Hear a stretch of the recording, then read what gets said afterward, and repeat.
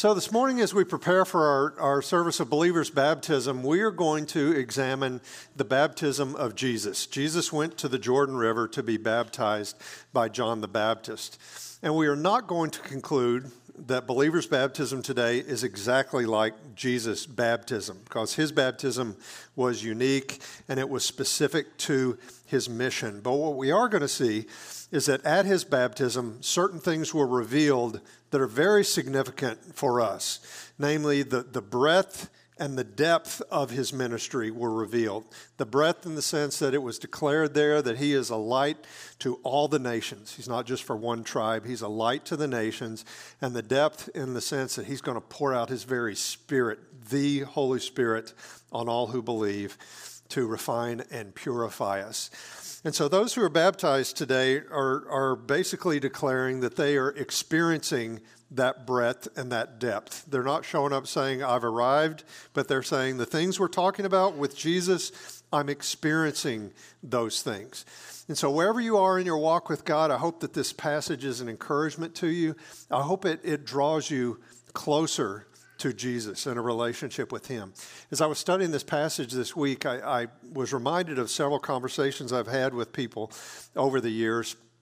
And sometimes the impression I get when people are considering a relationship with Christ is they basically assume, well, if I really follow Christ, it's going to be draining in terms of energy, time, probably financially, and I just don't know if I can afford that right now. About a year ago, I was talking with a young man, and we got to this place in our conversation. I said, are you actually interested in learning about Christ? Are you interested in becoming a follower of Christ? And his just immediate response was, I don't have time for that right now. I need to figure out my life. I need to figure out my career. And basically, I got the messages, I can't afford a relationship with Jesus right now. It's too expensive. I think we're going to come out of Matthew 3, the story of Jesus, the account of Jesus' baptism, concluding we cannot afford not to follow Jesus in light of what he offers us, in light of what he brings us. And so to set the context, we'll land in Matthew 3, but to set the context, I just want to point out that one of the things that the Gospel of Matthew and Luke stress is that John was crystal clear that Jesus was superior to him, that John said, I'm not the Messiah, Jesus is the Messiah. Even before he was born, Luke 1 records this fascinating interchange between John's mother, Elizabeth, and Jesus' mother, Mary. And in many ways, they were opposites. Elizabeth was older. She had a hard time conceiving. Mary was younger, and she conceived while she was a virgin, so just very much opposite. Their pregnancies overlapped by about 3 months. And on one occasion, Mary went to visit Elizabeth, and we're told in Luke 1 that when Mary's voice hit Elizabeth's ears, that the baby within her leaped for joy. And so John the Baptist in utero in some way acknowledged, I'm in the presence of someone that is greater than I am. And John would have grown up knowing Jesus and hearing about Jesus. Oh yeah, Jesus, he stayed behind in Jerusalem. He was 12 years old. He stayed behind because he wanted to spar with the scribes and the Pharisees in the temple. And when John started his public ministry, he was about 30 years old. When he started, he was very clear. I am not the Messiah.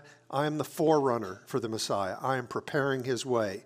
And so John came preaching the same message that Jesus preached. We talked about it last week. He said, repent, for the kingdom of heaven is at hand.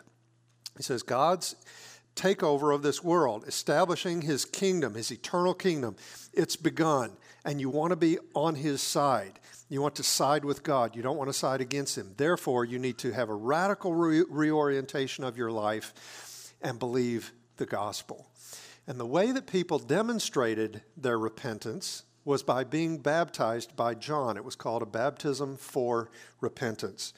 And so if we pick up the account of Matthew 3, verses 5 and 6, we read, Then Jerusalem was going out to him, to John the Baptist, and all Judea and all the district around the Jordan. And they were being baptized by him in the Jordan River as they confessed their sins. And so as evidence of their repentance, they went into the water with John and they were baptized. And so if you lived in Jerusalem and you went out to the Jordan River, and you went under the water in the Jordan water, John baptized you, everybody knew you were making a clean break with the old way of life, okay? You had turned from that. You had turned back to God and his kingdom. But as dramatic and decisive as that baptism was, look what John said down in verse 11. He says, "As for me, I baptize you with water for repentance, but he who is coming after me is mightier than I, and I am not fit to remove his sandals. He will baptize with the Holy Spirit and fire." Now, John is referring to one thing there, not two, because there's one preposition that governs Holy Spirit and fire. And so he's talking about he will flood you, he will pour out his Spirit on you, and fire often represented purifying or refining. He will pour out his Spirit upon you, and the Spirit will refine you. The Spirit will purify you. That's what the Holy Spirit, one of the things the Holy Spirit does. And this would have been heard as fulfillment of the Old Testament prophecies that one day God would pour out his Spirit on all of humanity. Ezekiel 36. Look at verse 12. As well, the one who baptized with the Holy Spirit, he says, "His winnowing fork is in his hand, and he will thoroughly clear his threshing floor, and he will gather his wheat into the barn, but he will burn up the chaff with unquenchable fire." We're told this very consistently throughout Scripture that one day God will gather all of his people to himself, and he will dwell among them. Scripture teaches that everybody is going to live somewhere for eternity. And John assures everybody that wants in the kingdom of God, absolutely, you are welcome to enter. But if you don't want God and you don't want to be in the presence of God, you will not be in the presence of God. And so that's why this is called the gospel. The good news is all you have to do is repent and believe the gospel. Well, given John's understanding that Jesus was superior to him in power and in person, let's notice how he responded when Jesus showed up at the Jordan River. Look down in verses 13 and 14. "When Jesus arrived from Galilee at the Jordan, coming to John to be baptized by him. But John tried to prevent him, saying, 'I have need to be baptized by you, and do you come to me?'" And so the fact that John tried to prevent Jesus, that makes perfect sense, right? We would say, absolutely. Why would Jesus come? And you can almost hear John thinking, it's like, Jesus, why are you coming out here? This is a baptism for repentance. Remember, people were coming and confessing their sins, repenting, and being baptized.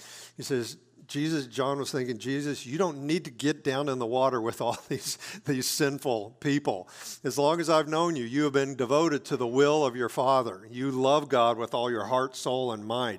You love your neighbor as yourself. And John was thinking, as a matter of fact, Jesus, I've got a better idea. How about you baptize me? And that makes perfect sense to us, the logic of that, right? We're thinking the same thing. Jesus is sinless. Why would he go down to receive this baptism for repentance? What was he thinking? Well, we're told what he was thinking in verse 15. "But Jesus answering said to him, 'Permit it at this time, for in this way it is fitting for us,'" John and Jesus, the two of us, "it is fitting for us to fulfill all righteousness." Then he permitted him. And so if John baptized Jesus at that time in the history of redemption, together they would fulfill all righteousness. It would be the fullest expression of what was most right, what was most true, what was most good for Jesus to be baptized by John in the Jordan. But we still wonder, how is that the case? Since Jesus wasn't repenting for his own sins, I think we have to conclude that Jesus was being baptized as an expression of repentance for other people's sins, my sins and your sins. It's one more evidence that Jesus so identified with humanity in our sinfulness that he was baptized by John in the Jordan River. Just as he took on flesh and blood and identified with us, he poured out his life on the cross for us. He was baptized as an expression of repentance for our sins. Just as he did not die for his sins, being sinless, He was not baptized as a repentance for his sins. Well, consider the pronouncement that was made after Jesus' baptism. Verse 16, after being baptized, Jesus came up immediately from the water, and behold, the heavens were opened, and he, speaking of John, saw the Spirit of God descending as a dove and lighting on him. And behold, a voice out of the heavens said, this is my beloved Son, in whom I am well pleased. Did you notice the Trinity there? God the Father spoke from heaven. The Holy Spirit, like a dove, descended onto the Son who was baptized. And so the triune God was present and engaged at the baptism of Jesus. And what we're told in verses 16 and 17 here echo the words of Isaiah 42:1. People who knew the Old Testament, they would have immediately thought, that's what Isaiah 42:1 was talking about. And there we read, God is describing the servant he would send who would bring justice to the nations, not just Israel, but God declares this in Isaiah 42:1. Behold, my servant whom I uphold, my chosen one, in whom my soul delights. And so at his baptism, the chosen one in whom my soul delights, that was echoed when God said, this is my beloved Son in whom I'm well pleased. And then he says in the last half of the verse, I have put my Spirit upon him. He will bring forth justice to the nations. And so God, just as God promised to put his Spirit upon him, the Spirit of God descended like a dove upon Jesus. And so he promises to send this servant who would have the Holy Spirit, who would be beloved. And we see that in chapter 42 of Isaiah. We keep reading. Chapter 49, God says of this same servant, it's too small a thing that I would send him only to Judah, to one small tribe. Actually, he will be a light to the nations. We keep reading. We get to Isaiah 53, and he says, actually, this servant, he's going to be a man of sorrows. He is the one on whom all of our iniquities will be placed. And so he will die as our substitute in our place. And so at the baptism of Jesus, God declared, this one is that servant. He is the servant that I promised to send to you. And so this speaks to the breadth and the depth of Jesus' ministry. And so we've seen here today the baptism of Jesus tells us at least three foundational things about what he does in the world. And so let me just review those very quickly. Number one, Jesus is the suffering servant who is bringing salvation to the ends of the earth. That was Jesus, the scope of his ministry. So among other things, this means that nobody is beyond the reach of God's salvation. In that day, in Israel, they would have said, the Gentiles, no way. They don't even have a chance with God. They're so separate from God. They are so anti-God. There is no way that they will experience salvation. The suffering servant came and said, actually, I'm a light to the nations, the Gentiles, anybody. This barrier has been broken down. And from that vantage point of Israel in the first century, guess who is in the remotest part of the earth? Us right here. Google tells me we're 6,600 miles away from Jerusalem, right? And so the servant is a light to the nations. And so some of you grew up in Christ-centered homes, and you grew up hearing the Scripture and loving God from a young age. Some of the testimonies we'll see, that was the case. Others of you, that was not the case for you. And you might feel like you're an outsider looking in, and you wonder, is it really possible that I could have this personal, intimate relationship with the Father, Son, and the Holy Spirit? Well, absolutely.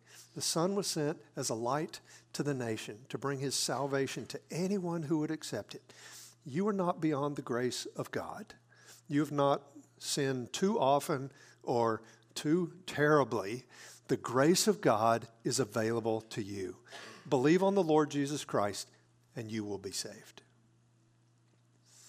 The second thing we see it is Jesus' baptism. The second thing it reveals is that Jesus knows our condition and our lives exhaustively. The fact that Jesus was baptized for us should remind us that he identifies with us in a very radical, comprehensive way.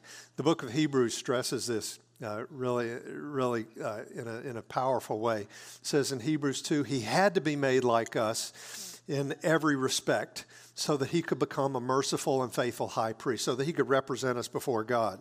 Hebrews 4 tells us that he has been tempted in all things as we are, yet without sin. Therefore, we can draw near to God through him with great confidence for the grace and mercy that we need. And so I would ask you, what is your greatest weakness? What is your greatest temptation? What is your deepest sorrow? See, sometimes when we experience temptation and guilt and sorrow, we want to pull back from God. Sometimes I know when I get kind of whiny and I feel sorry for myself and I think nobody deals with what I'm dealing with, nobody has it as bad as me, I start to pull away from God. And then I remember, no, actually, Jesus is so identified with me that he knows exactly what I'm going through. And therefore, I can draw near to God with confidence. And so I would encourage you, whatever you're feeling, whatever you're experiencing, draw near to God through Jesus and experience the mercy and grace that you need. He is willing and able to come to our rescue. Third thing revealed at Jesus' baptism is that he is refining us through the promised Holy Spirit. His baptism confirmed that he indeed is the one who would baptize with the Holy Spirit and with fire.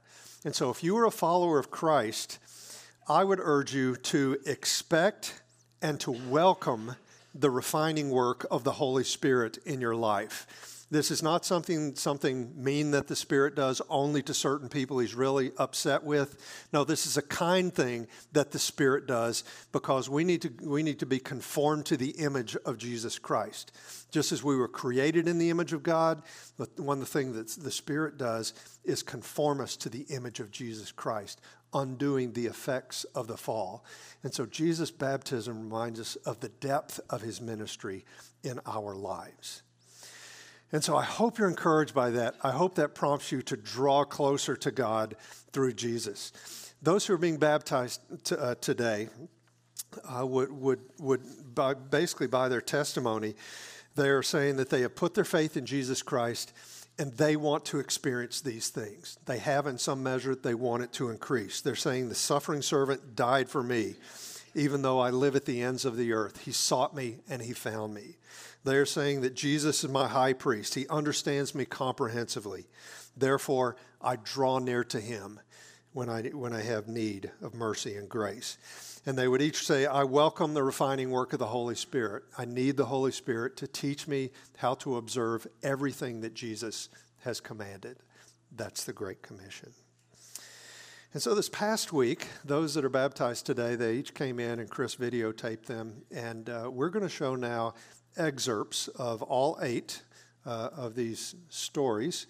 And then afterwards, we have one baptism. We had 7 baptized already today, but Catherine Escobar is going to be baptized after you watch these stories.